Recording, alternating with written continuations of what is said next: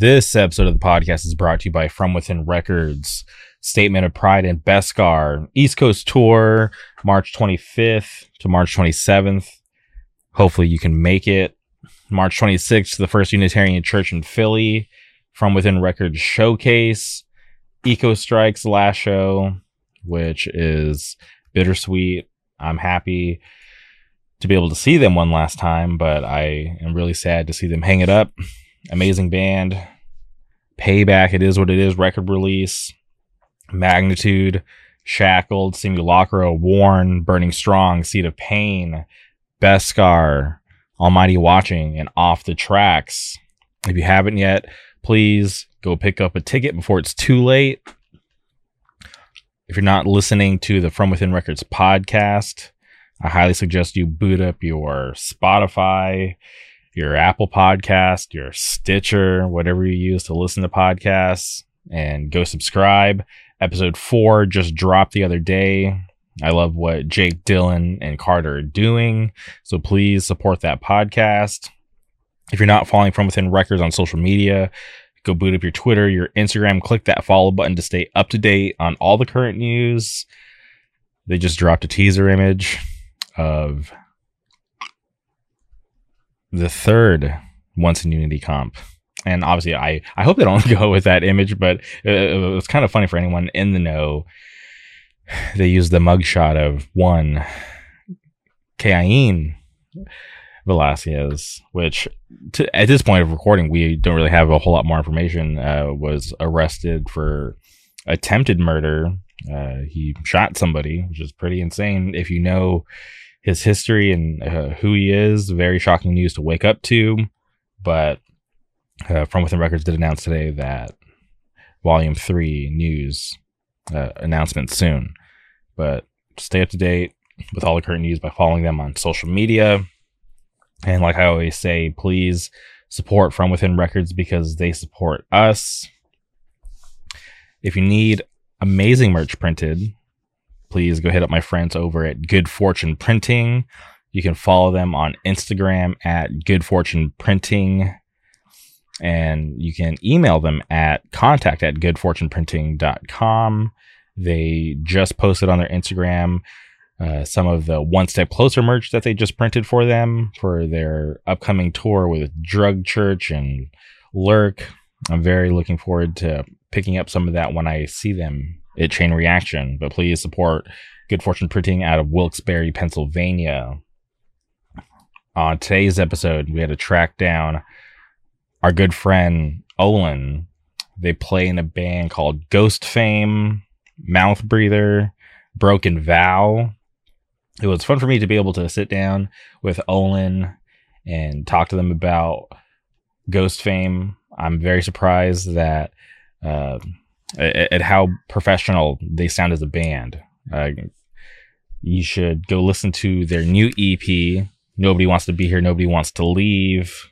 It's awesome stuff, and I'm very stoked, and I have high hopes for that band. They're, like I said, they have this professional sound. The music's awesome. I would love to see them live. So please, if you're not familiar, click pause, go stream their EP, and then come back here, listen to Olin and I talk about their upbringing, everything going on with the band. It was so fun for me to be able to sit down to talk to Olin about all that stuff. So please strap in, enjoy this conversation. Without further ado, welcome Olin to the show.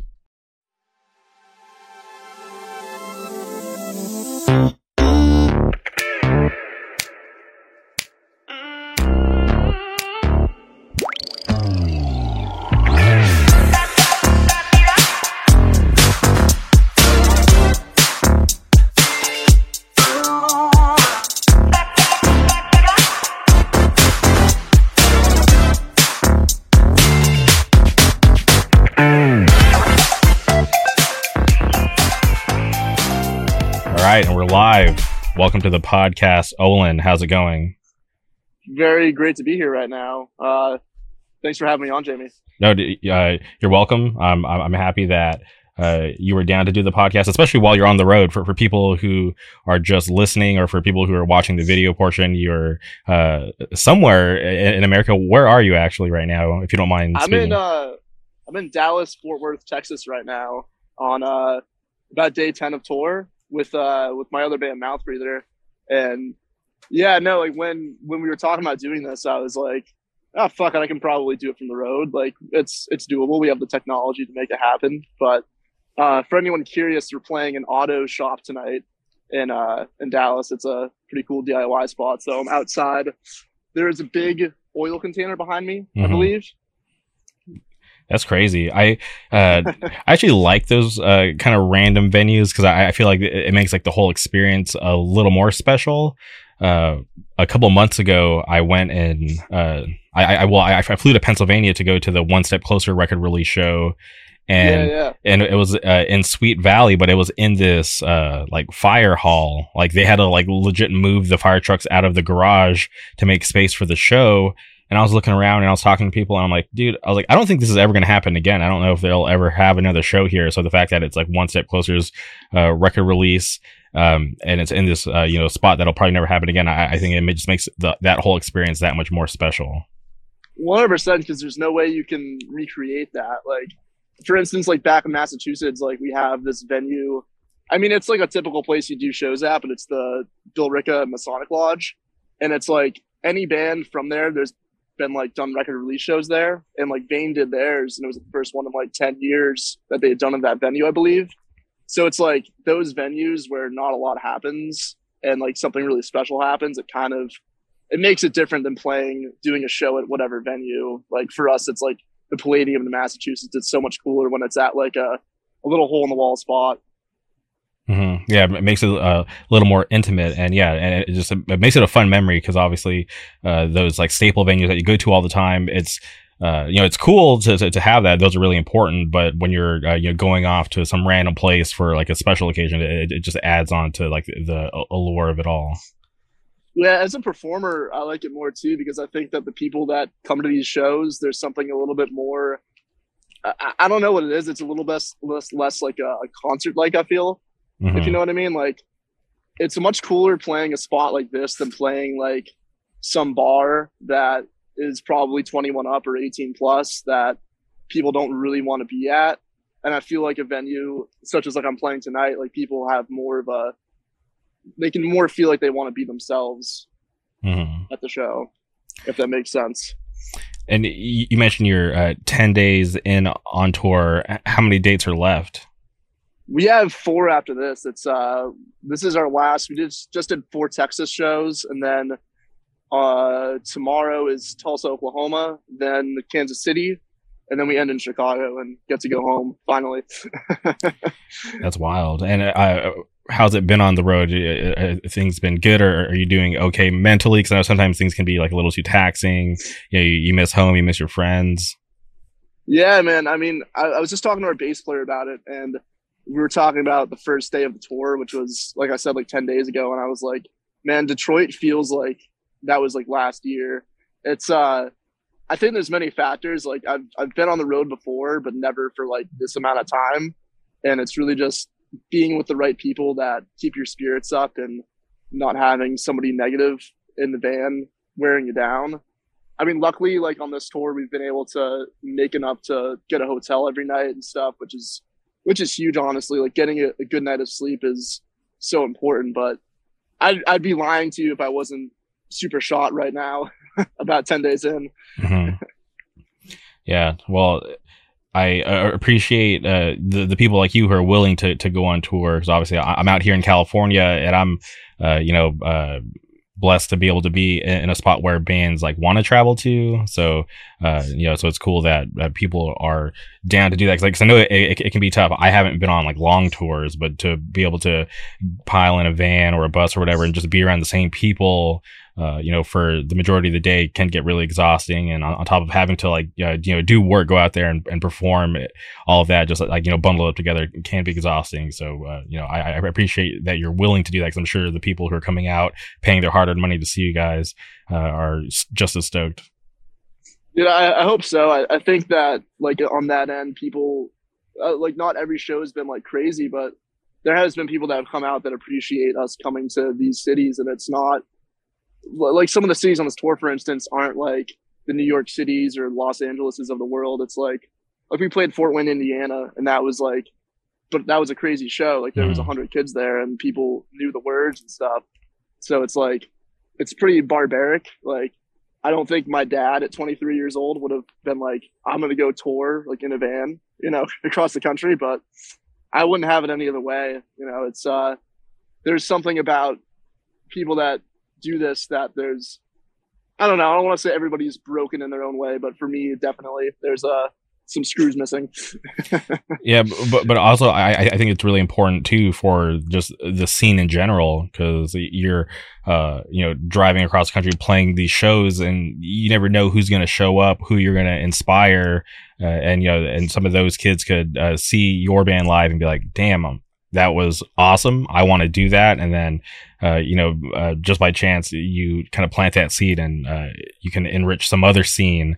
So I think like just like the whole touring aspect and just getting out there and playing those cities, because it's awesome to come to the more popular scenes, the more popular cities, to do the crazy shows, but I think all the other scenes and cities in between are just as important.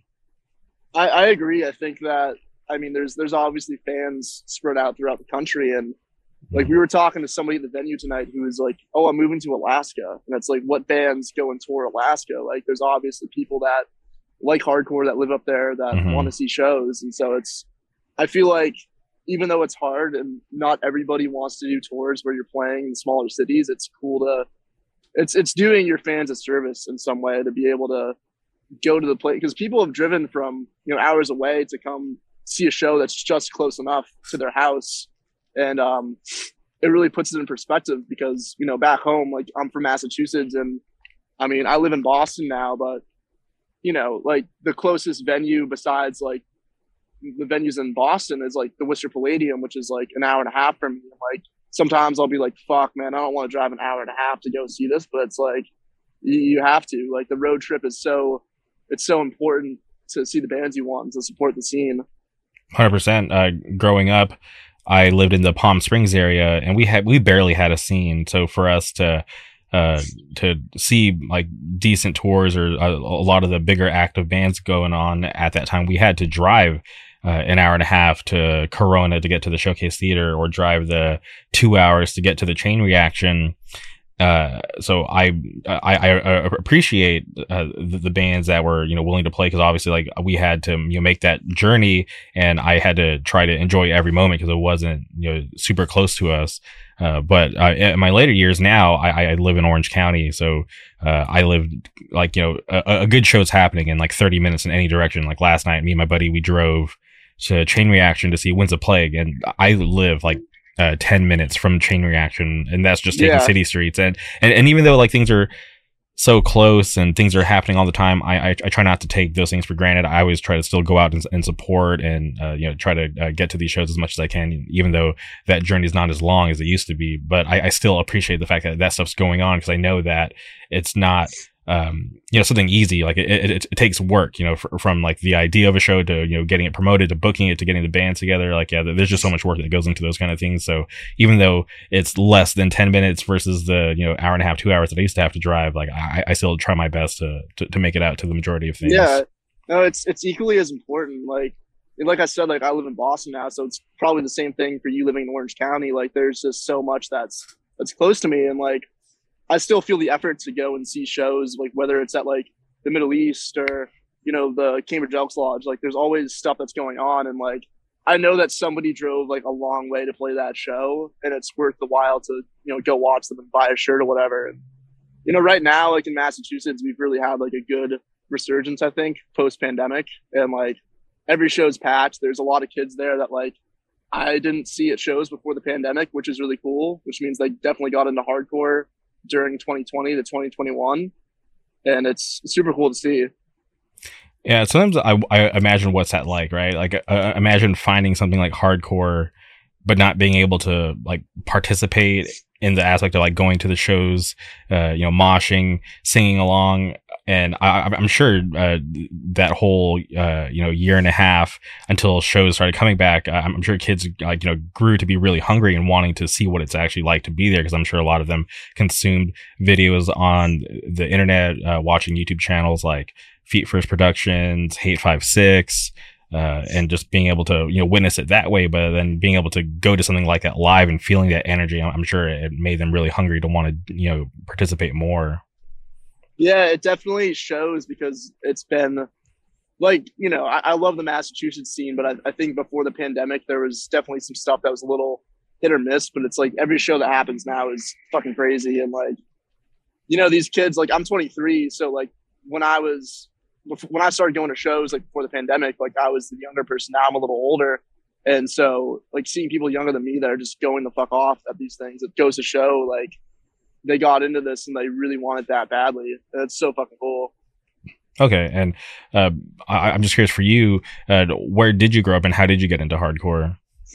Yeah, man. So I'm from the South Shore, Massachusetts. I'm from a little small town called Hingham, Massachusetts, which is about like 45 minutes south of Boston. And I think the first hardcore band I ever saw was probably Defeater, which is still like one of my favorite bands. Mm-hmm. And because like growing up, like I think as most of us were, like I was a total like metalcore pop punk kid, like went to Warped Tour, the whole thing. And whenever I first started going to shows, I was probably 15. I went and saw August Burns Red and Bless the Fall at the Palladium, and Defeater opened. And so that was like probably my introduction to hardcore. And like at the time, I didn't really know what hardcore was or like had any idea about it. So like to me, it was just like it was screaming music, And like around that same time, I started going to local shows, which were all like pretty just kind of metalcore, like whatever, like deathcore shows in Massachusetts. And I remember there was this one band that I liked, and the drummer was wearing a Have Heart sweatshirt, and it said Have Heart Boston Straight Edge with like a bird on it. And like, I don't know what it was about it, but it was aesthetically like different looking than like someone wearing like an Attila shirt at a show. So I went home and I listened to songs to Scream at the Sun, and like that fucking blew my mind, like right out the gate. And around that same time, I think that same night, I listened to the first Title Fight record. And so those were like my introductions to hardcore.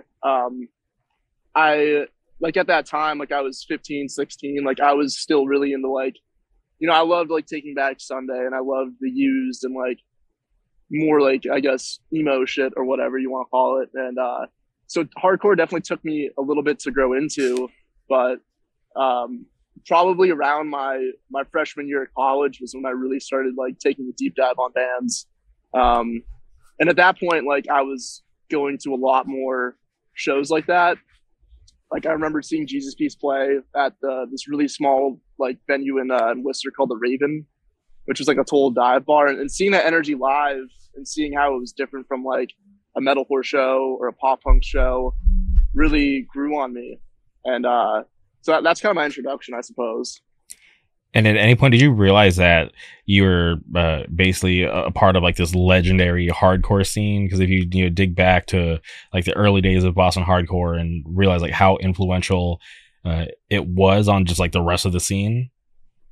Totally. I mean, I remember like any band I would discover, like I was super nerdy and into like finding out where bands were from and like just all that sort of shit. So like when I discovered Have Heart and a lot of the other bands like Verse and all that shit, like I would look up where they were from, and I was like, that's so crazy. Like they're from Massachusetts, like, and like finding about Converge and like American Nightmare and all these bands, like I kind of knew from like right then that Massachusetts had a very special hardcore scene, and I still think to this day is like the best one ever. Maybe I'm a little biased saying that, but I think that like if I had grown up somewhere else where we didn't have a scene as much of that, I might have not been as inclined to really get into hardcore. I think that having older friends too that really showed me good bands and showed me like, videos and pictures of like what shows looked like back in the day, all that stuff really played into like my evolution in music and deciding that hardcore was like where I was going to lay my head. Mm-hmm. Yeah, no, it's hard to argue, about Boston scene just because I feel like it's always been a strong scene, there's always good bands coming from out of there. I've been to a couple Boston shows, and it's just good vibes down there, and I definitely appreciate everything that's going on. Like I'm still a huge fan of Death Before Dishonor. They're doing a run with like a Year of the Knife and Cruel Hand coming up, and yeah, Have Heart. I feel like more bands should kind of look at what that band has done, because from doing like a whole world tour and putting out just like flawless records and not sticking around for too long. I feel like they just did everything right, which is really rare, because there's not that many other bands that I could think of that from start to finish was like just as good as them. 100%. Like I feel like for Have Heart, for instance, like they really knew like when to hit it hard and when to get out, and it's like there's no shitty album in their discography. Everything's perfect, and they called it at the time they wanted to before it dragged on for too long. And like I'm very thankful that was like one of the first bands I discovered in hardcore, because I still hold them in that standard of being like a perfect hardcore band to me, and being kind of what defines hardcore. And like the straight edge stuff, and I'm sober now, but like when I was 16 and like didn't want to do drugs and stuff, like that was another huge thing, was the straight edge movement. And I think that was the first time I found out about that, was through Have Heart. Yeah, I'm sure it's rough, or it can be surprising being a teenager and finding a group of people that find it cool to not get drunk or do drugs. Yeah, very impossible. Yeah, no, trust me. My experience. Yeah, where I grew up, it was so different, right? Kids used to try to like bully me and like the small handful of other straight edge kids that were around. So like we definitely had to stick together to keep our faith strong in that. Things happen, and people sell out, whatever, or I don't want to do it anymore, which is fine. Like it doesn't really bother me like it used to. I'm one of those people, or was one of those people that sold out. It's all good. It's all good. Shit happens. But okay, and we haven't even talked about the main reason why you're here, and that's because you also play in another band called Ghost Fame, which I think is awesome, and I have like so many questions for you about the band, but before we get there, you're discovering hardcore, but when was it when you first picked up an instrument? So I first picked up an instrument when I was about 10 years old, and I was actually telling a friend about this the other day. Like when I was growing up, like I just played Legos and video games and stuff, and like wasn't really good at anything, But when I got into music, like around that time, and like was into fucking like shit like Daughtry and like Fall Out Boy and Linkin Park, like I remember I had like this weird like kind of urge to start playing an instrument, and I talked to my dad one day and was like, I kind of want to play guitar. So I started playing at 10 years old, and I got like one of those kind of shitty like Stradic like Starcaster guitars, like the Squire, with like the little practice amp from my local music store, and the rest is kind of history from there. Like I started picking it up pretty fast, and like there were some years where I didn't really play as much because I was like more into skateboarding or whatever, but that was my introduction to playing guitar. It was from a pretty young age,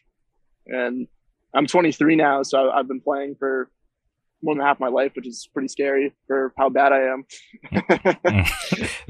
That's kind of funny. But what sparked that interest at 10 to want to do something like music? I really liked Jimi Hendrix, honestly, and Nirvana. I don't know, I guess I feel differently about that stuff now, but when I was 10 years old, I was very impressionable and would listen to that music and watch the videos and stuff. And I thought it was really cool. Like, I really felt like there was something about that set those people apart in a weird way. It's still something like I try and figure out day to day, like why I still play guitar. Like I love it. But it was one of the first things I picked up that I felt like very comfortable with, like identifying myself with, if that makes sense. Because, growing up, like I came from like a town where everybody was playing sports or doing this or that, and I never really fit in with that as much. And guitar was like, it felt like my thing, like my own thing I could gravitate towards. And like immediately it sort of became something that I felt like I could express myself with in a weird way. And like I wasn't good by any means when I started playing. I was playing AC/DC and Nirvana songs and what have you, but it felt different doing that as opposed to trying to do something that I didn't fit in with. Like I would play basketball, I'd try playing video games with friends, and like none of that felt super genuine to me. And guitar felt very genuine. Okay, and you mentioned Nirvana. I'm curious that Dave Grohl, he's still like a really big presence in the music scene. He just did a Hot Ones interview. I'm not sure if you care about him at all, or. Oh, I love Hot Ones. I didn't know he did one though. That's cool. Yeah. It came out like like last week, and honestly, like one of the better Hot Ones interviews that I've ever seen, and just like his just the questions, the way he answered it, and just his presence, it was like a really good one. You should definitely check it out if you have time. He's the fucking man. I'll definitely check that out. I had no idea. I mean, yeah, dude, Dave Grohl is the fucking man. Yeah. Dave Grohl. Super awesome. Okay, so you're playing guitar for almost half your life. When is it that you start your first band, and how did you meet the other members of Ghost Fame? So I guess like it's a pretty long story because Ghost Fame formed technically in 2017, and me and the singer and the drummer all had a band kind of throughout all of high school before that. That was a really bad metalcore band. We were called Scatter My Ashes, which is a great name. It was just like As They Lay Dying, Parkway Drive type shit. But so we had that band, and that was like my first band, and we started that our freshman year of high school, and just like had a million name changes, member changes, stylistic changes, and we started playing shows together probably our junior year of high school. And it was just like we took what we could get, like we were fucking dumb kids, and nobody wanted to book us, or which rightfully so. We were terrible. But on the first Ghost Fame EP, we have a song called Another Night, which is the last track on it. And I remember I wrote that song like my senior year, and our friend who was producing our old band at the time, I showed him that song, and he was like, "This song is really good. Like, you guys should write more stuff like this." And at that point, like, I had made the transition into liking more hardcore stuff and had moved away from more of the metalcore. And I remember we had a show booked under our old band name, and we were going to get t-shirts printed for it. And we just fucking hated our band name so much. And me and the singer, we were like, "Hey, maybe we should like change our name." So we went to the printing company, and we were like, "Hey, so I think we're going to do this t-shirt run, but we want to change our band name. Is that cool?" And they were like, "Yeah." So we just went through, like, we got the name Ghost Fame from a Let Live song, which is still one of my favorite bands. And like, we spent a whole day just going through records that we had and trying to find a word that stuck. And that was kind of the inception of it. And at that show we played, we had merch over at the table, and we said on stage, we're called Ghost Fame now. And then after a set, we flipped the shirts around and they had our name. And so that was September of 2017, I believe. And that was kind of when things had first started for us officially, I suppose. Okay, so September 2017. And how have things been from then till now? Because obviously, I'm like a newer fan. I just found out about you guys like last month. So from the name change and you guys wanting to kind of start fresh, how has it been? It was definitely like, I guess since that point, which is, it's really crazy to think how long ago that was. It's been very gradual. Like, we spent, I guess, year by year. 2018 was really when we got out there and started playing. And like, at that point, we really didn't have any music out. We had like a song out, I think. So we were just playing every weekend. Like, we would play Massachusetts, we'd play New Hampshire, Rhode Island, and just kind of take every show we could get. And we'd, I feel like our sound is like we don't really fit in with many bands. So we would play hardcore shows, we play metalcore shows, we play like pop punk shows, rap shows, like anything we could really get.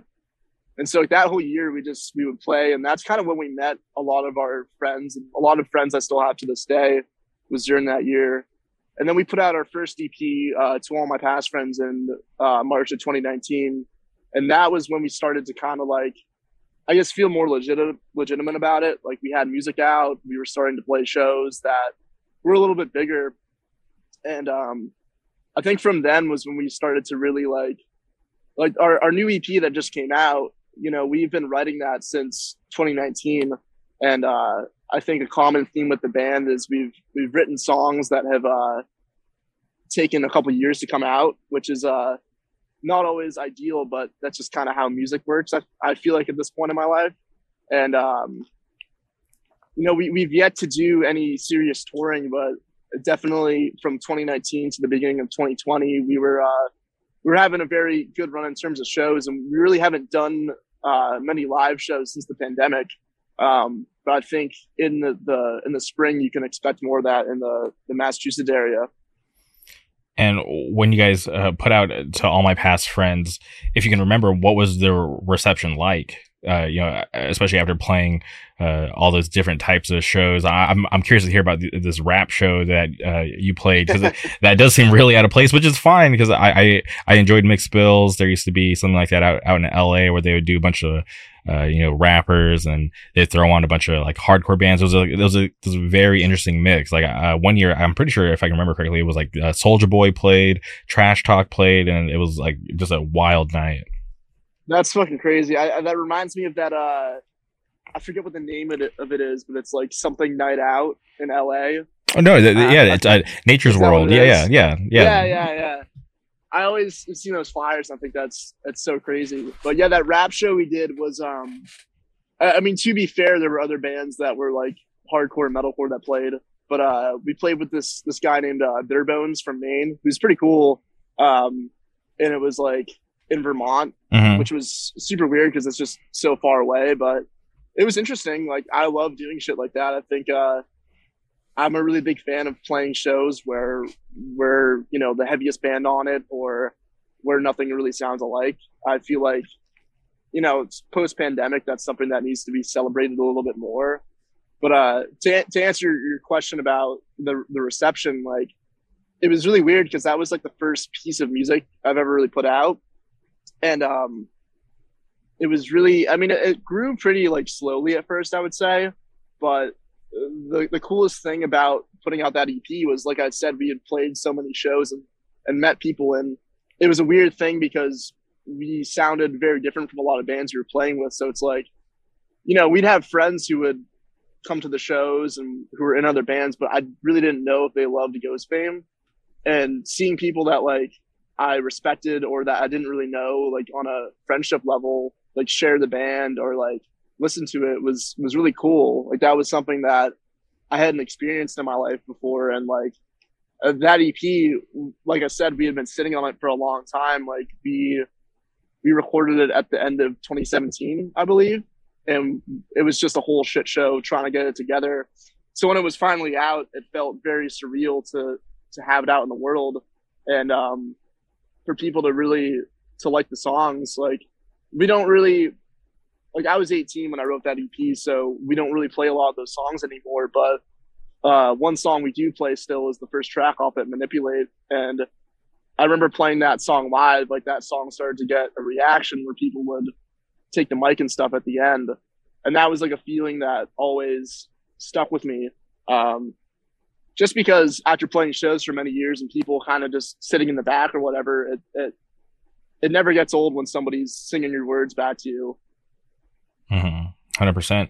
And 2017, you finished recording that EP. Why did it take 2 years to put it out? Because I feel like that seems like an awfully long time. Yeah. And it's just in this day and age where you could you know, finish recording and have it up in, you know, the next hour. So for it to take 2 years, I'm just really curious, like, what kind of obstacles did all of you face with that? Oh man, I don't want to talk shit about our old producer because he's a good friend of mine, but okay, it was just like, basically what happened was we were like, it was hard to schedule it because like we were going to college. Like, we could record on certain weekends, so it was like anytime we could get in the studio, we'd get like maybe a song done. And I think that towards the end, like, we had like maybe a song left of vocals to do, and then like a few odds and ends stuff to re-record. And the studio we were recording out of shut down, and so we had to relocate, and it was really hard at the time to find somewhere to go to. And like, our producer was in a band that was on tour, so there was just all these things kind of adding up. And then it like, became a thing where we were sitting on it for so long. We were like, fuck it, like let's re-record the guitars. Like this sounds so much better if we do it this way. And it was just a matter of getting it perfect. And then ultimately, what happened was we were waiting to get mixes back, and our friend who had recorded it was sending us mixes, and we were like, yeah, we're not really happy with these. So we reached out to another friend to mix it. And so it was kind of just roadblock after roadblock.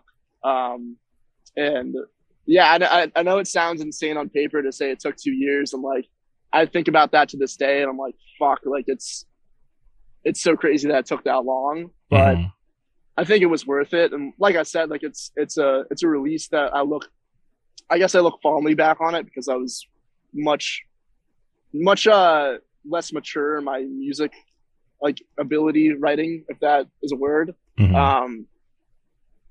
But no, I mean, I think that Jesus, I lost my train of thought. Essentially, like it's just I'm happy that we took the time that we took on it because I think we got it as good as we could get it. And you know, it is what it is at this point. For sure. No, yeah. I feel like maybe after like year one, you'd be like, all right, we got to stick this out. We've already waited 1 year. We got to see it to the end. But no, that's awesome that you're able to get it all together and have it the way you want. Because obviously, all of you could have just kind of threw in the towel and been like okay with those mixes that you actually didn't like. So the fact that you still wanted to have it your way, I'm happy that you guys stuck it through, even if it took that long of a time. Because I feel like once you put it out there, yeah, you can go back and do like a re-release or a remix or whatever. But it's like you kind of only get like one chance at like a first impression. 100%. And like it was one of those things where we were just so eager to get it out too, where like there were thoughts in my mind where I was like, man, like we could write better songs than this. But I think that for where we were at the time, like it was a release that was, I guess in a way, like coming from where we were before in our old metalcore band, like the songs that we wrote weren't really songs in my opinion. And so like those 5 songs, like even if they're not my favorite things I've done, like they still felt like a step in the direction that I wanted to take the band, which I feel like we've finally got to now with the new release. But it was just one of those things where you're not always going to put out your best stuff first. And even though it is like an impressionable thing, like we were a band that knew but nobody knew at the time and still in some ways are. So it's like we just had to put something out there in the world and see if people latched onto it because we believed in the songs and we felt like holding off any longer, like we could have just started writing new stuff, which is pretty much what we did after we released that EP. And those 2 years from 2017 to 2019, like how active was the band in going out there and playing shows? We were playing like pretty much every weekend at that point, I think. I mean, I remember the month of June, we probably played like 10 shows, which is stupid because they were all in Massachusetts and New Hampshire. But I mean, we were probably from April until December just getting out there and playing every weekend and taking every show we got offered. Like we didn't say no to anything. And I think a lot of that was in our band before that. We were just so eager to play and it was hard to get on shows because we were such a bad band. But it was like once we got acquainted with the local scene better and had friends who were willing to put us on shows, we couldn't refuse.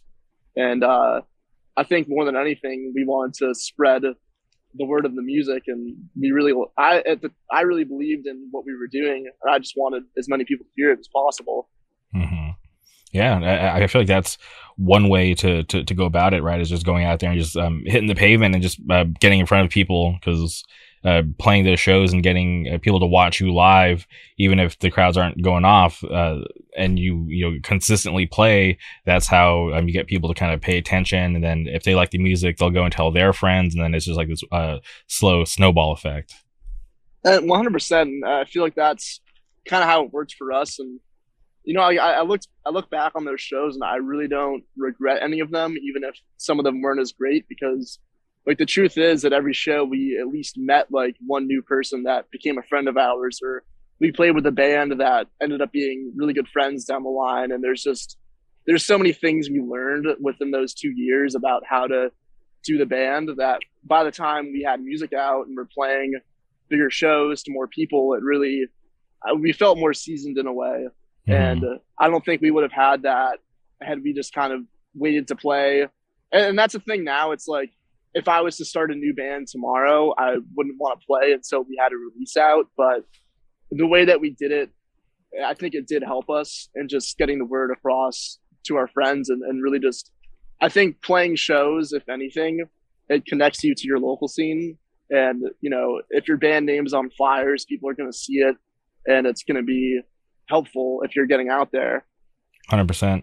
And you mentioned you started writing, songs in 2019, that eventually ended up on the new record.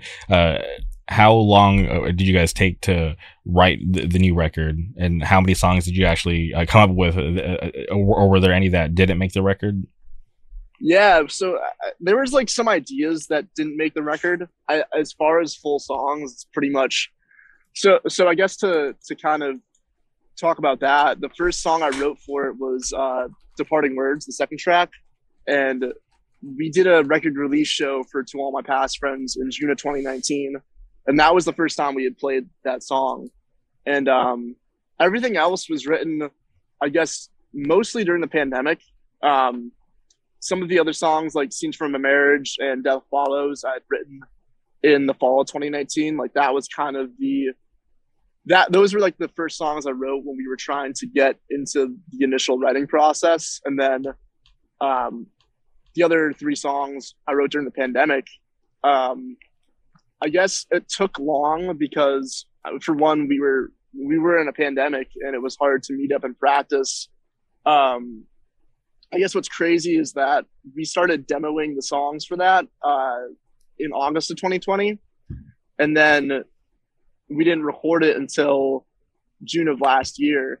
So that process took really long because for me, I really got in my head about the songs we were writing during COVID, and like I think like for this release, the good thing was we knew exactly what we wanted. Like we knew we wanted 6 songs. We knew we wanted it to be a little heavier than the last release, and we knew we wanted to do some stuff that was a little different at the same time. And so having the songs that we did, like I fucking really got in my head during the writing process for this, and felt like I couldn't write songs. Like I was a mess during COVID.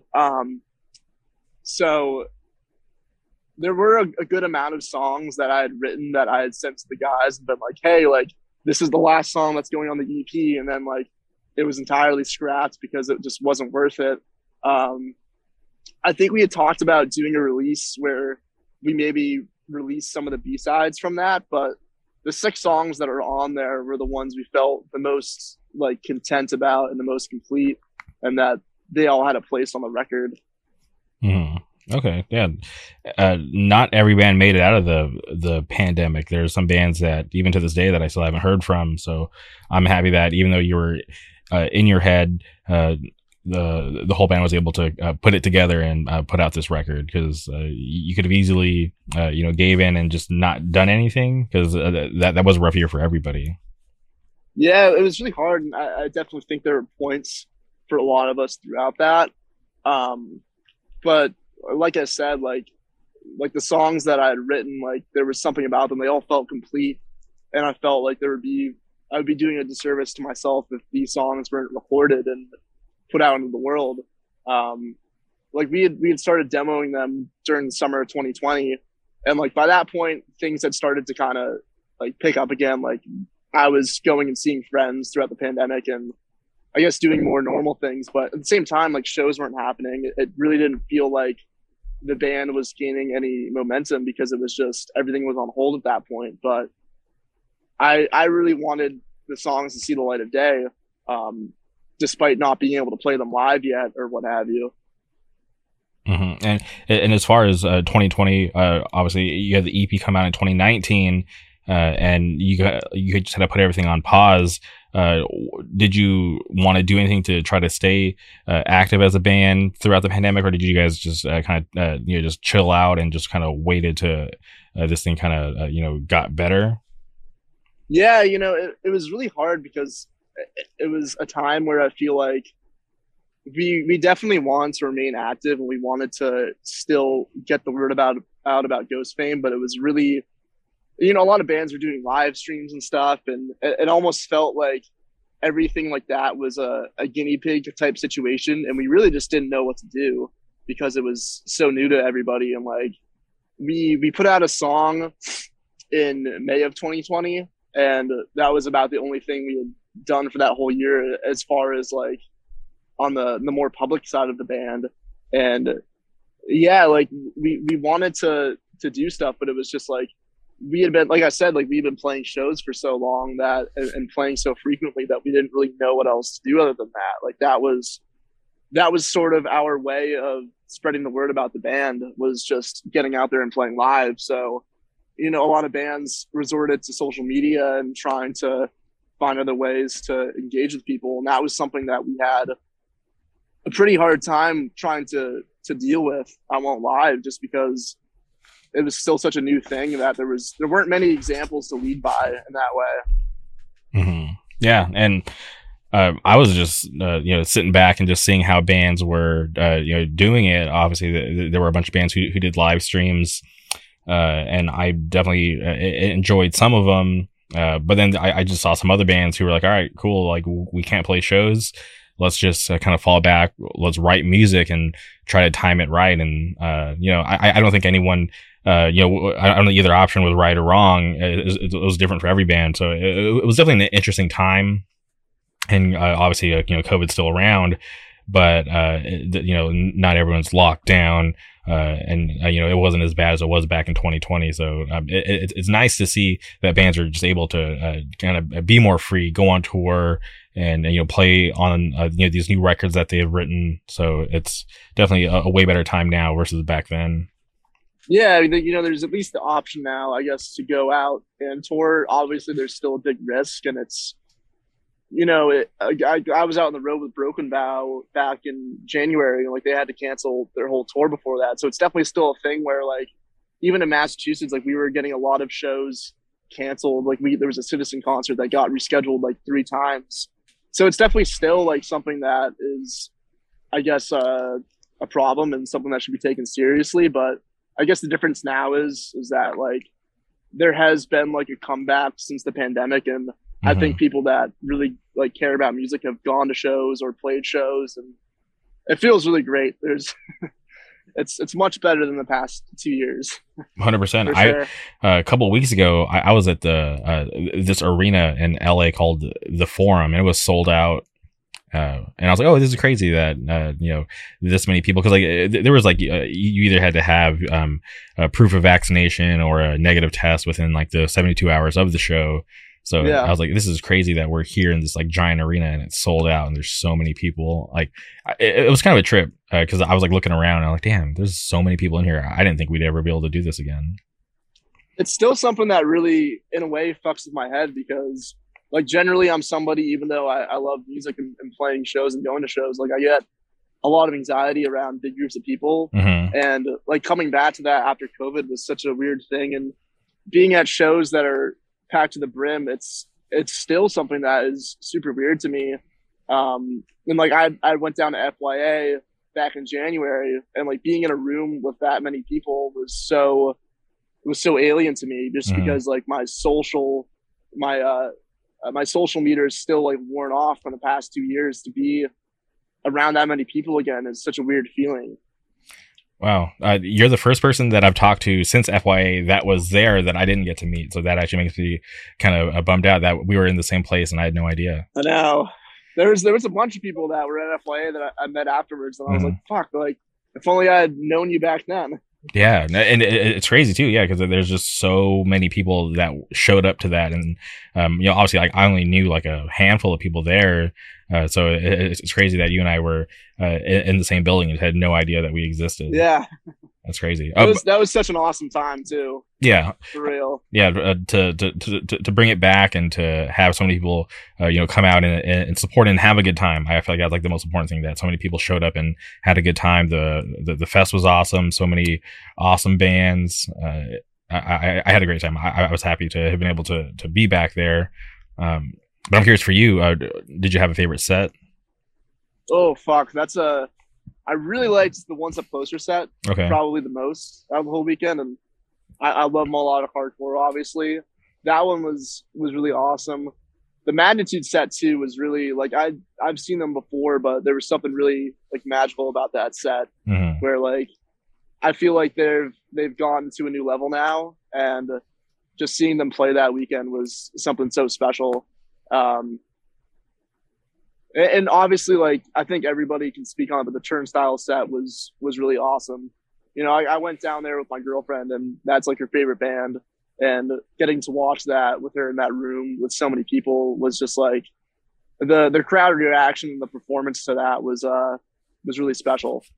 Yeah, for them to headline the last day of the fest and to have so many people still be there and to go off for them that late in the night, because you know, a lot of the times people be like, oh cool, like headlining band, sick, but I want to go back to my Airbnb, my hotel, my house, whatever, and just sleep. Yeah. But for Turnstile to be there, especially during this time of Turnstile, right? They're getting bigger, you know, every day. They're on tour right now for their new record. You saw Demi Lovato was posting pictures with them, talking about how they're Wait, really? Yeah, she went That's to crazy. their LA show and posted like a bunch of videos on her Instagram story, and then took a photo with everybody in the band except for Franz. I don't know where Franz was, but posted a picture and saying, "Oh, thank you, Turnstile, my favorite band." And you got to think, Demi Lovato, just that bit of exposure on Instagram. I was looking, I was like, I'm kind of curious how many followers Demi Lovato has, and it was like over like 100 million. So you think about like just that kind of crazy. reach, it's insane. Like, yeah, and I still say like, yeah, that band is amazing. They can't be stopped. They're just they're always getting bigger and doing better stuff. So shout out to Turnstile. What a great band to represent hardcore too. Like for real, I think that like out of the bands that are definitely bigger that are getting more like exposure, like there's not many other bands I would want to represent the genre than them. Like I think they're doing such a good job at what they do, and that's so cool. I had no idea about that. Yeah, after this, go pull it up on Instagram. It's crazy. But yeah, very awesome band. And yeah, because I feel like you know, even though they have some like heavy songs, they're like way more like friendly to like the outside you know, section of the world, because like obviously hardcore knows Turnstile, loves Turnstile, but for everybody on the outside looking in, I feel like it's easier for them to get into something like that where they don't have to worry about like mosh heavy stuff or getting hit or hurt at a show. Totally. And like the cool thing about it too is that they have those songs that are still more accessible, but like even on the new record, there's some mosh parts, there's some riffs for sure. Like it still gets heavy, but it's just like a perfect blend of all that. Yeah, a super rare band, and I'm just happy to be like active and around while they're doing their thing, because these bands don't come around that often. Because I've been into hardcore for a long time, and it's not that often we get a band like this. Yeah, no, not at all. It's an anomaly, if you will. So support that band, and I know people get on them, say they're not a hardcore band or whatever, blah blah blah, and it's fine. I don't care. I'm still gonna support them because I'm a huge fan, and I have liked them since the demo, and I just want the best for them, because I feel like they're showing everybody that that there's really no ceiling to what you know, hardcore bands can do. 100%. Like there's really, I can't think of many other bands that have done what they've done, and I mean, they're probably like, if you look at their monthly listeners on Spotify, they probably have like 800,000 or a million or something. Like it's crazy. Like there's nothing that's been that big that's coming out of the genre. And I mean, what a time to witness a band like that too.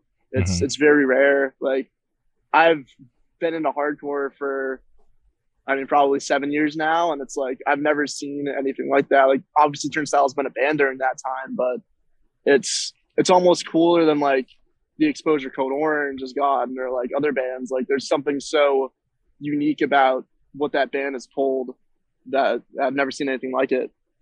Yeah, it's crazy, and it's cool because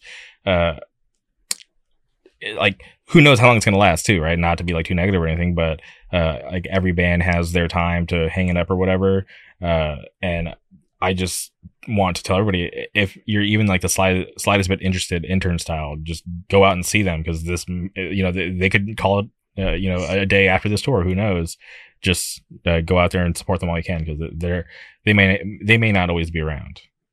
Yeah, no, for sure. I mean, and catch them while they're like riding this wave that they are right now, because I feel like now is the time to see them. Like, obviously bands like stay together, and if they don't break up, they can have their ups and downs, but right now they're on such a huge upswing that it's like go see their tour that they're doing right now with Citizen and Ceremony, and Akulu's on that too, right? Yeah, they just got on, I think, like today. Yeah, that's going to be such an awesome show. That's coming to Worcester, and I'm going to go see it, and I'm very excited. Mm-hmm. Yeah, it just came through California last week, and it's crazy. But getting back to your record, so 2020 happens, and 2021, was there ever a thought of putting out the EP that you just put out? Yeah, so I mean, it was like I said, we had recorded it in June, and a lot of that was kind of timing with COVID, certain members not feeling super comfortable with meeting up right away. And really what happened was we wanted to put it out in 2021 just because I feel like, bands usually put out records every 2 years. And it was, again, it was a sort of thing where it just took a while to get it together. And a lot of us had other stuff going on. We'd done the initial recording for it in June, but had to go back into the studio and fix a few things up in August. So it just kind of kept getting delayed here and there. And it was our original plan to put it out in the fall, but same thing with the first EP. Like, we really, especially with this release, we really wanted to make sure that it was to our standard, and that we weren't going to put out something that was half-assed or that wasn't the way we wanted it. So I'm glad we waited as long as we did. And even though it's 3 years in between a release, like, the way I look at it is this is sort of a fresh start for us. And it's come out, like, I feel like at a good time for the band, where like we plan on ramping up the sort of what's the word I'm looking for? Like, we plan on doing a lot more shows on this release, just because we're very happy with how it came out, and we like playing the songs. So yeah, it's just the sort of same thing where we've always been like a lot of us, last year we're graduating college and had other jobs, other music stuff going on. So, stuff kind of got in the way, but we just wanted to make sure that it came out the way that we wanted it to. Yeah. And if I'm being honest, when I first listened to the new EP, Nobody Wants to Be Here, Nobody Wants to Leave, the one thing that really stood out to me was that just the songs, like the song structure, everything just sounded so professional. And I'm like, who are these people that are doing this band that I haven't even heard of, and like, how are they sounding so good like so early on? And and this is now like hearing you speak and talking about how the majority of you have been playing in bands together since high school. I'm like, okay, that makes sense. As musicians, I'm sure you guys know each other really well. We do. I really appreciate that too. And a lot of it is just, like I said, like, we've been playing together for such a long time, and me and our drummer, we just, I remember when we were leading up to the writing sessions, or recording sessions rather, we would just meet up. Like, he lived half an hour away from me at the time. Like, we would just meet up every day and practice. And, he's somebody that I can really bounce ideas off of, and he's such a fucking good drummer that, he can play the parts that fit what should be played. And in my opinion, that's like one of the most crucial things to any kind of music, especially hardcore, is having a good drummer. And a lot of it had to do with like being in lockdown and just like really sitting down with the songs and thinking like, okay, like, does this part make sense here? Does this part make sense? And like, I really drove myself crazy with it. I won't lie to you. I would get my guitar out and wake up, and I'd play through the songs, and I'd really just like, nitpick each single part and little chords and notes here and there, and make sure that I was playing what I felt like was going to be the best for the song. And I mean, looking back at it now, and since recording, it was like doing that made the recording process very easy, just because like there really weren't any like I guess when some bands go into the studio, and definitely with To All My Past Friends, there was a lot of writing that was done like in the studio and a lot of like tweaking and stuff. But when we went in to record the record, like really nothing changed from the demos, if I'm being honest. Yeah, that's awesome. It seems like all of you went in there really prepared, and I know that there can be last minute changes or whatever, but to keep it all together and hearing the final product, like I said, like when I listened to it through, I was like, man, this band sounds so professional, and that's not like a diss or anything. I'm impressed. Like I'm stoked that I really this like appreciate yeah that. the sound is just like to me, just when I hear it, I'm like, okay, like these guys like actually know what they're doing, what they want. And I have to give a lot of that credit to, you know, our producers, Jay, who was in Defeater, and then Nick Cates, who drums and Mouth Breather with me. Like those two really helped us sound the way that we wanted to. Like we had the songs written, but I mean the two of them with their experience, like they're some of the best people I've worked with musically, and they really helped bring the record together. And that was another one of the things that like throughout my doubts about music throughout the pandemic, like we knew we were going to do the record with them beforehand, and I really wanted to hear how our songs would sound through their filter. And I mean, Jay's produced like some of my favorite bands, like he was in Defeater, obviously, but you know, he did The Carrier, he did Verse, he did like Title Fight. Like he's done so much great shit that, you know, with him and then also Nick, who I have to give a lot of credit to, we just had the best possible team going into making the record where, you know, they weren't going to put their name on something that was dog shit. You know, like they Mm. really, we really had like put our faith in them to tell us if a part should be done a different way or if it should, this should be that. Like one of the songs in Morning, I remember specifically there was one part that we had, and like I've gotten better with, you know, when I first started writing music, I was definitely like, this is my song, like no one's gonna change it. But I really encourage bands that are in the studio and working with producers to listen to what producers have to say, because I mean that's why you hire somebody like that in the first place, is to really, you know, have an extra set of ears on it and tell you what will make the song better. Um, so a lot of that really went into making the, I guess, more professional sound, and that was really our goal to get out of it ultimately. Um, the way that I looked at it was, and granted, Ghost Fame is a local band, but To All My Past Friends very, to me, sounded like a local band release. Whereas with this release, we wanted to make it appeal to people that really just listen to music and like wanted to make it sound more, I guess professional is the word. Mhm. Yeah, no, you did a great job, and I think I listening to it, I'm not gonna be the only one that can hear that coming through. I really appreciate that. That means the world to us. We worked very hard on it, so you Hmm. know. Yeah, no, it shows, and I'm happy that uh, as a band, all of you care that much about the music, because you know, sometimes people just be like, oh yeah, that's good enough, let's just put it out. But for you to just be so like you know, very just like, you know, paying attention to the fine details and having a great team behind you, and you know, them having that same care and wanting to see the best out of all of you, I think that's all really important. Totally. And I think part of that, like, just came from experience. Like, this was genuinely the first release that we had done where we really, like, as we were recording it, we were very satisfied and knew that it would come out the way that we wanted to. And I think that it's something bands learn over time where, you know, you go back and listen to recordings and you always think this could be done better. And I think the goal always moving forward is to just, it's hard to truly satisfy yourself, but I think getting to the point where you can become as satisfied as possible with your own music is the goal. And you know, everybody in a band will say that they listen to their own music like on their own time. And you know, with some of the older stuff, like that was definitely something that I grew sick of our records over time. But this one, I still feel like I could listen to it and feel very, very proud of it in a way.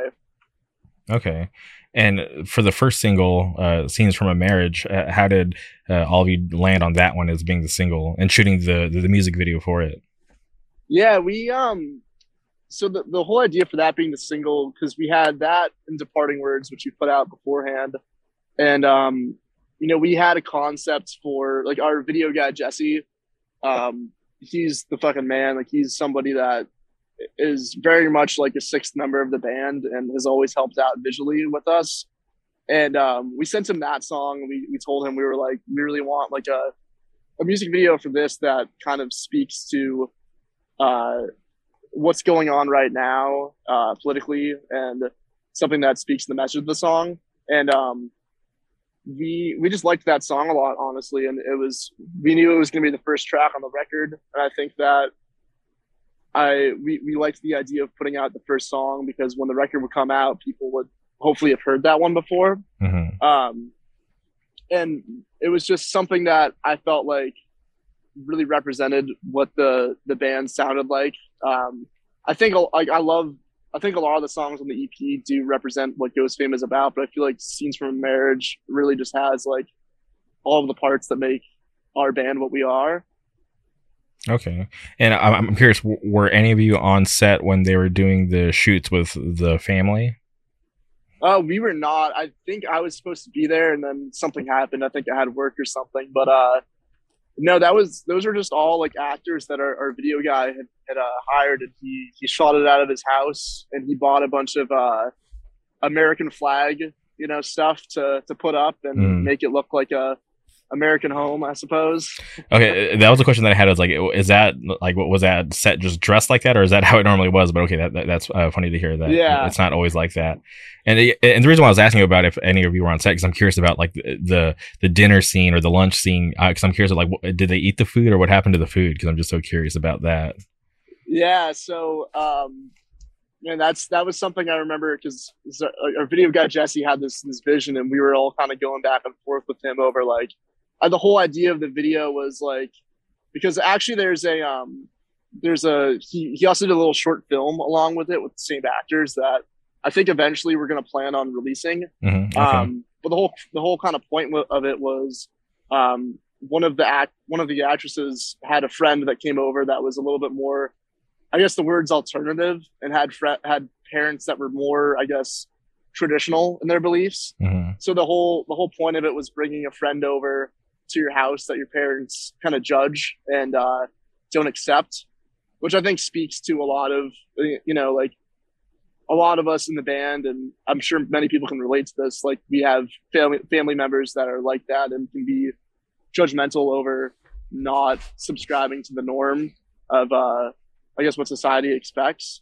And so, with like the lunch scene and all that, like we wanted to make that look like it was kind of just like a fight, like in the short film, which I hope we release soon. It was kind of just like the dad's arguing with the daughter and kind of making snide remarks at her friend, and then there's just a big fight that happens.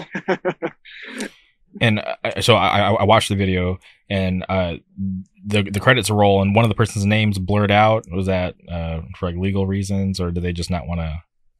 I forget how that happened. I remember when we put out the video, our video guy Jesse had hit me up and was like, "Oh, I forgot to credit somebody.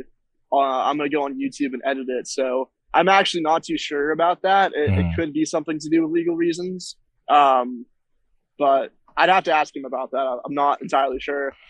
And you mentioned Jesse Dampolo. Is that how you pronounce it? Yeah, Jesse Dampolo. Mentioned practically sixth member of the band. How did all of you meet, or like what's Jesse's role?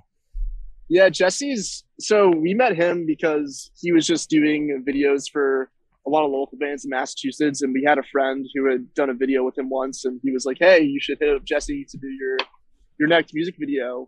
And so our first music video we did was for our song Stay off To All My Past Friends. Mm-hmm. And we just kind of were like, hey, we want to do a video for this. And we had him come over to our house at the time where some of us lived, and he just shot the video. We had never met him before. Jesse's he's like about 10 years older than us. Like he's definitely like, he came up in the Massachusetts hardcore scene. And ever since then, we just became really good friends with him. And he was somebody that we really trusted to carry on the vision of our band. And, a lot of it was just he had a really great knowledge on music and the direction our band was going in. Like, I feel like sometimes people that, we've ended up working with in the past don't truly understand what Ghost Fame's about. But he grew up like being friends with like the Carrier, and he knew people in Defeater and all these bands we looked up to, and he really understood the vision of the band and still does. And like he's somebody we'll always work with, and he's done 3 videos for us so far, and he's somebody that I'll always vouch for if you're in the New England area to do a music video. He's the fucking best. All right. Well, yeah. Shout out Shoot the J Productions. Shout out. Go give Jesse some work. And one thing that I really like that you've been putting out on your YouTube is the Ghost Fame studio update. I know it's been a couple weeks since the last one. Whose idea was it to film those, and will there be more? Yeah, there should be. That was all Jesse's idea. We when we were going into making the record, like we had kind of talked to him about music videos we wanted and stuff. And I forget who presented the idea to who, but he just was like, "Hey, I'll film like your studio updates. I'll film stuff so you guys have like content while you're in the studio." And I mean, he came every day. He's really good friends with Jay, our producer, and Nick as well. So it was really cool to have him there also, because he was like, in another way, like I said, he's a 6th member of the band. Like he was somebody that we were really willing to have along for the ride while we were making the record. And yeah, I guess I'll say we have a music video for one of the songs that has a lot of that footage that we should be putting out pretty soon.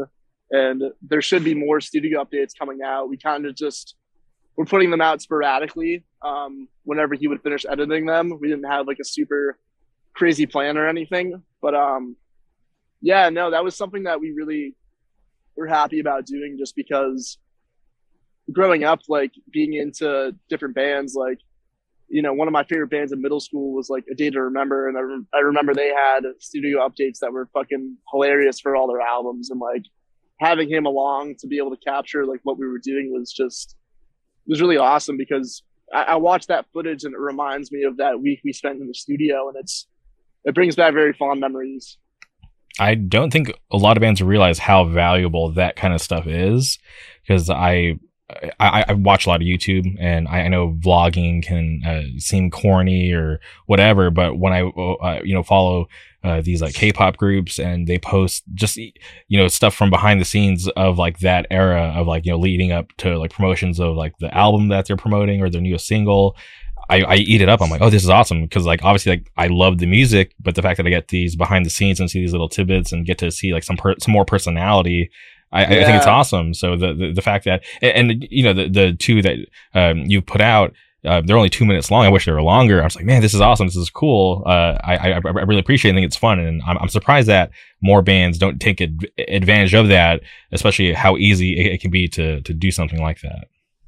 For sure. I really appreciate that. Like, I think that it was always an extra step for me, like growing up watching stuff like that, because I felt that more connected to the bands that I liked. And like, as much as I love the music from bands, like I feel like getting to know those personalities and getting to see what they look like when they're not on stage is such a huge thing. And it humanizes the people that you look up to more in a way. And yeah, like I would encourage bands to do stuff like that, just because I think, for one, it's very important to kind of keep documentation of what you've done through music. Like even being on tour, it's like I keep a tour journal with me and try to write in it every day just to memorize the stuff. But we're in the age of the internet where this stuff is very accessible. It's like, why not put something out on there for people to see? Because it's just, I'm trying to think of an example of growing up, but even like live DVDs. I'm sorry, there's a train going by me right now. That's it's really all loud. good. It's all good. Oh, we can hear it now. Shout out the train. You can hear it. Shout out train. It happens. It's all good. Jesus Christ, that's a loud train. Sorry about that. No, you're all good. But watching a vlog series, it reminds me of, and this is kind of going like a little old school. There's that band, Hit the Lights. I'm sure you're familiar I with remember them. Hit the Lights. Yeah. So when they lost their original singer, I think his name's Colin, if I remember correctly. When they lost Colin, they were doing like these like crazy studio updates on MySpace. They're like, hey, like we're trying to find a new singer. Stay tuned, and we'll reveal them on here. And it was like this ongoing thing. And I think it was so brilliant because they kept me on the hook, right, from like the whole recording process of their album. And then fast forward to the last one where they're like, all right, it's time to reveal our new singer. And it wasn't like anybody new to the band. It was just their guitar player moved from playing guitar to vocals. And you're like, oh crap, he's been here the whole time. This is just some brilliant ad to keep us hooked and to keep us looking forward to the next record, which it totally worked. It was awesome. It was a fun series too, to be able to see them.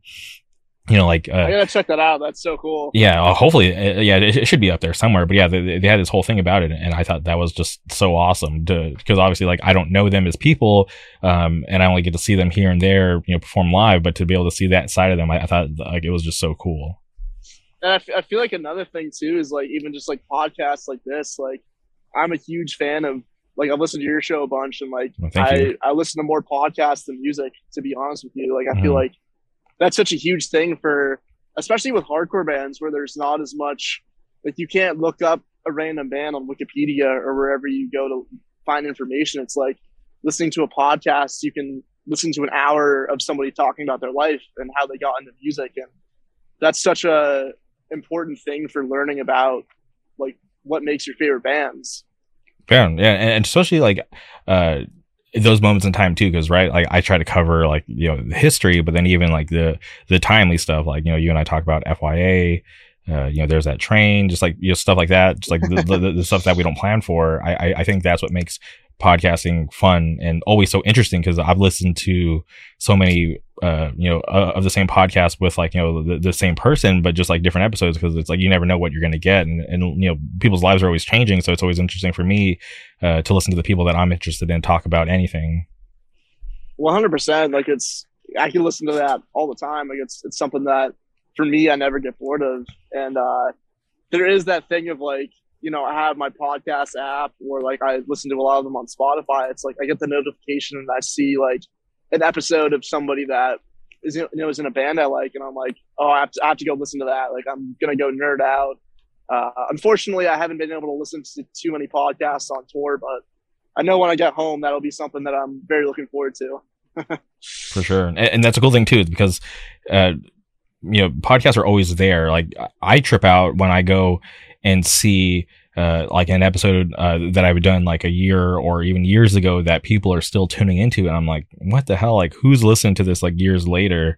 But it's like people listen on their own time, or people are still discovering what I'm doing. So I just think it's awesome just to have it out there for everybody to check out when they have time. 100%. That's the thing about the internet is like, things stay up there, and like I'll find myself too like going and listening to old podcasts of that I like I really like 100 Words or Less, and like I found myself going and listening to episodes that came out like almost 10 years ago at this point, which is so crazy to me. But like there's something about going back and listening to something like that where I don't know, it still feels very relevant to the moment. Yeah, I think my favorite episode of 100 Words or Less is the one that Jay Pepito from Reign Supreme was on. Oh yeah, that's a really good one. Yeah, I love that episode. I heard that episode, and again, like that's a band I love, but I had never like heard him like speak on an interview before or anything, and like listening to that and just like hearing his whole journey of how he was like in Blacklisted and then was in Reign Supreme and like just all this shit, like, and especially hearing about how Reign Supreme kind of fizzled out, like there was something so real about that too, where like I really appreciate the honesty people bring like that to platforms where they'll just put it all out there. Yeah, and I feel like that's the best thing about these like long form conversations is you really get to hear someone and and can kind of just get to know them on a more personal level versus just like a quick 2 or 5 minute interview. Yeah, for sure. And the thing that I really appreciate about it is like the conversation can kind of go anywhere. Like we've already talked about so much tonight that like was just unprompted, which is like one of my favorite things about it. And one of my favorite things I love about listening to podcasts is just like finding out where it's going to go. And the derailing is one of my favorite things. And going back to the record, I'm curious about how you linked up with Patient Zero Records. Yeah, so Patient Zero, for anyone that doesn't know, is based out of Massachusetts, and they reached out to us at the end of 2019 because they were signed, like they were putting out records for a lot of other bands. Like they did that band Crafter, who are really good friends of ours, and they were just doing a lot of bands that we were playing with. And Jerry, the owner, reached out to us, around like fall of 2019 and asked to do our next record, which is this one now. And that's how we linked up with them. And just since then, like he's done tapes for us. He's also done some releases for some of my other projects as well. And it's really cool because, I mean, it's still a small label, but the amount of bands he's been able to put out and bands from all over the country too, you know, not just Massachusetts, like what he's doing over there is really awesome. And we should have vinyl coming out eventually. It'll be a long time because vinyl pressing is just takes forever. Mm-hmm. And, you know, right now I think it's like a year until that can happen, but I think we're going to do that and maybe hopefully do some cassettes too, because, you know, for me, that's another important thing is just having the physical product of an album.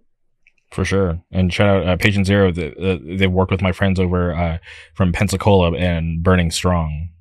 Oh yeah, that's an awesome band. Yeah, it's a super great band. Okay, and as far as cassettes, do you have anybody in mind, or are things already in the works?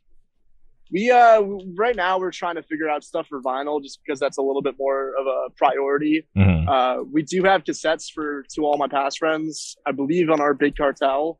But I do think that's something we're going to plan on working with in the meantime, just because, like I said, vinyl at this rate takes a really long time to print, and we want to have some sort of physical out for the new album before vinyl comes in. Okay. And I'm curious, there's this promo of the band, and I can't tell if it's like a church or some sort of like castle. Oh yeah. So that's that was taken at, I forget the name of the cemetery, but it's in Mount Auburn Cemetery in Cambridge, Massachusetts. It's a really cool cemetery, just kind of, you know, in Cambridge, and there's a really big castle in the middle of that. So we took a lot of promos that day. We went to that cemetery, and then we went on top of the I forget the building that's in Boston, but there's this parking garage we stood on top of. That was really cool. But yeah, that was actually another. So Jesse, his wife Rachel, took those photos for us, and the two of them came and presented the idea to do them at the Mount Auburn Cemetery, and we just kind of spent the day in there doing that, and it was a very, very cool vibe. Shout out Dampolo Photography on Instagram. For sure, shout out. Yeah, no, cool pictures, and I'm definitely curious because, you know, a couple of years ago I went on like this East Coast like Halloween trip, and had this buddy that was with us, and he was really obsessed with going to all these like older cemeteries, and he had a bunch of things mapped out, and like Salem and all these other places that we went, and we actually stayed in Cambridge, so I'm surprised that he didn't even know about that cemetery that you guys took those promos in. Yeah, it's a pretty like big one around the area. I mean, if you want to scope out stuff like that, Salem is definitely the place to go. I mean, especially in the Halloween seasons, like that's a very, very spooky place, if you will. Mm-hmm. Yeah, it was interesting. I haven't been back since, but I would like to go back and check it out. You know, when we were there, we checked out like some of the places that they shot, like Hocus Pocus, because like we're like huge like Disney fans. So it was a good time, but I'm you know, very surprised that he didn't know about that cemetery in Cambridge. And Cambridge, a really nice place. I you know, really enjoyed our stay there. Cambridge is awesome. I live in Alliston, Mass now, which is, you know, right next to Cambridge, and that's like, I mean, I go to a bunch of shows in Cambridge, and it's a really, really cool part in the city. There's great record stores, great food, you know, great venues. Like it's I mean, Boston definitely has like its different areas, and a lot of it's changed, but I feel like Cambridge has stayed pretty consistent, at least since I've been, alive, and Mhm. it's a really cool spot. And last thing on the record, uh, is there a planned record release show? Yeah, so I mean that's something we're working on right now. It's a little difficult just because we're trying to figure out dates, and there's a certain venue we want to do it at that has a lot of shows coming up, and we were talking about it yesterday actually. But there is a record release show that will happen. We already have bands in it on it that we want to have play, and right now we're just trying to solidify a date and make sure we can get it when it makes sense. There's just a lot of us play in other bands, and there's a lot of like moving parts and things, stars that have to align. But we will do a record release show, and I'm very excited to do that because that's something that is kind of the next, I guess, milestone in the journey of this record, is to be able to play these songs and play the album in full, I suppose, and for people to know the words. And I'm curious, will the record release show happen before the band sets out on a string of dates, or is it? Yeah, Okay. That's probably gonna be the first show that we're gonna do on, because we've been offered some stuff in the spring, and I mean that could always change. Like, but Mm-hmm. right now we're kind of just singularly focused on getting the record release show set up, because we did a record release show for To All My Past Friends that was a really special experience, and I think that we want to celebrate this record the same way that one was, and do it at a venue we really like, and get the bands on it that we want to see and play with, and make sure that we do it to our standard. Same thing with like I said, like getting the record out. Like we want to make sure that we do it in a way that we're going to be happy with. 100%, because I feel like you can only do a record release show once, right? So you gotta 100%. put all your effort into it, and try your best to keep everything going the way that you want it to. Yeah, it's definitely like, the way I look at it is like a record release show is like, I don't know, I guess it's like a wedding in a way. It's like a very important day if you're a band, and we Mm-hmm. want to make sure that it's on the right day of the week, and that there aren't other shows happening around it. And those are some of the issues we've been running into lately with trying to book it. And I mean, the way that I look at it is we put out To All My Past Friends in March of 2019, and then we did the record release in June. So we can wait a little longer. I think we'll probably end up doing it in May sometime. But regardless, like we want to make sure that it's done right, and that everybody in the band is stoked on the means by which it's done. Okay. Hell yeah. Well, that's great to hear. I'm looking forward to seeing that announcement in the near future. The EP is awesome, and I hope for anybody who's gotten this far, I hope that they go and check it out if they haven't already. Nobody wants to be here. Nobody wants to leave. Out now. But before we go, I just have a question about Broken Vow. I can't remember Sure. which if I saw like a photo or a video of Broken Vow live, and I was like, that bass player looks very different from when I saw them in Sweet Valley. So I like reached out to some friends. I'm like, who is that? And they're like, oh, that Broken Vow got a new bass player. So I'm just curious, how did you get that opportunity to do that? Because I love Broken Vow. I'm a huge fan. I just saw Tommy. He was in town because he's on tour with the Anxious right now. Love Tommy. Yeah, Tommy's great. I love Tommy so much. But I'm just curious, how you ended up there. Yeah, so basically what happened was they had that tour in the Midwest with Space that was back in January, and Harrison, the guitarist, hit me up and was like, "Hey, do you know anybody that could play bass on this run?" I guess that they may have had a fill in for that tour, and something fell through, and I just told him, I was like, "Hey, I'll do it. Like, I'll get work off. Like, fuck it, let's go on the road." So I like learned their songs in a couple days, and then got work off and met up with them. And I had a fucking blast on that tour. Like, playing with those guys was like, there was something about it that we all gelled so quickly. And I really only knew Harrison Mm-hmm. other than the rest of them, but like being with Evan and Tommy and Mon, who's like the sixth member of Broken Vow, like it was just really awesome to be on the road with them. And then, after that tour, like they were kind of having, some complications with their bass player, and nothing on bad terms or anything or that I can really speak about, but they offered me the position. And I think at that point I was already doing they had a couple shows booked. Like we did a weekend down in Jersey and PA, and I was like, fuck it, I'll join. I'll play with you guys. Like I really like the music, and there's something about the attitude that band has that I haven't witnessed with many other bands before. Mm-hmm. And I just had such a blast with them on that tour of the space that I was like, there's no way I can not do this for a long time. Shout out Evan, Orange County resident. Evan's awesome. So I love Evan, all of them. Yeah, shout out Evan. And I'm jealous of you because you've got to see Spaced live. I support Spaced so much. This hoodie right here, this yellow hoodie, it's gold hoodie. That's a Spaced hoodie.